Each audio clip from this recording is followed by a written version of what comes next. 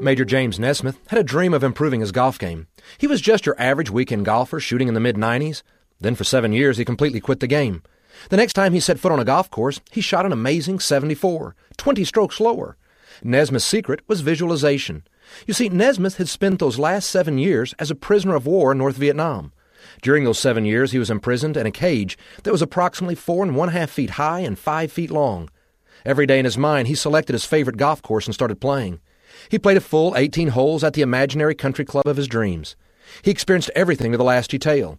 He had no place to go, so in his mind he took every step on the way to the ball, just as if he were physically on the course. No detail was omitted. 7 days a week, 4 hours a day, 18 holes. When he returned to golf 7 years later, he shot 74. What we play over and over in our minds certainly affects the way we live life. That's something to think about. I'm Bob Long with St. Luke's Methodist Church.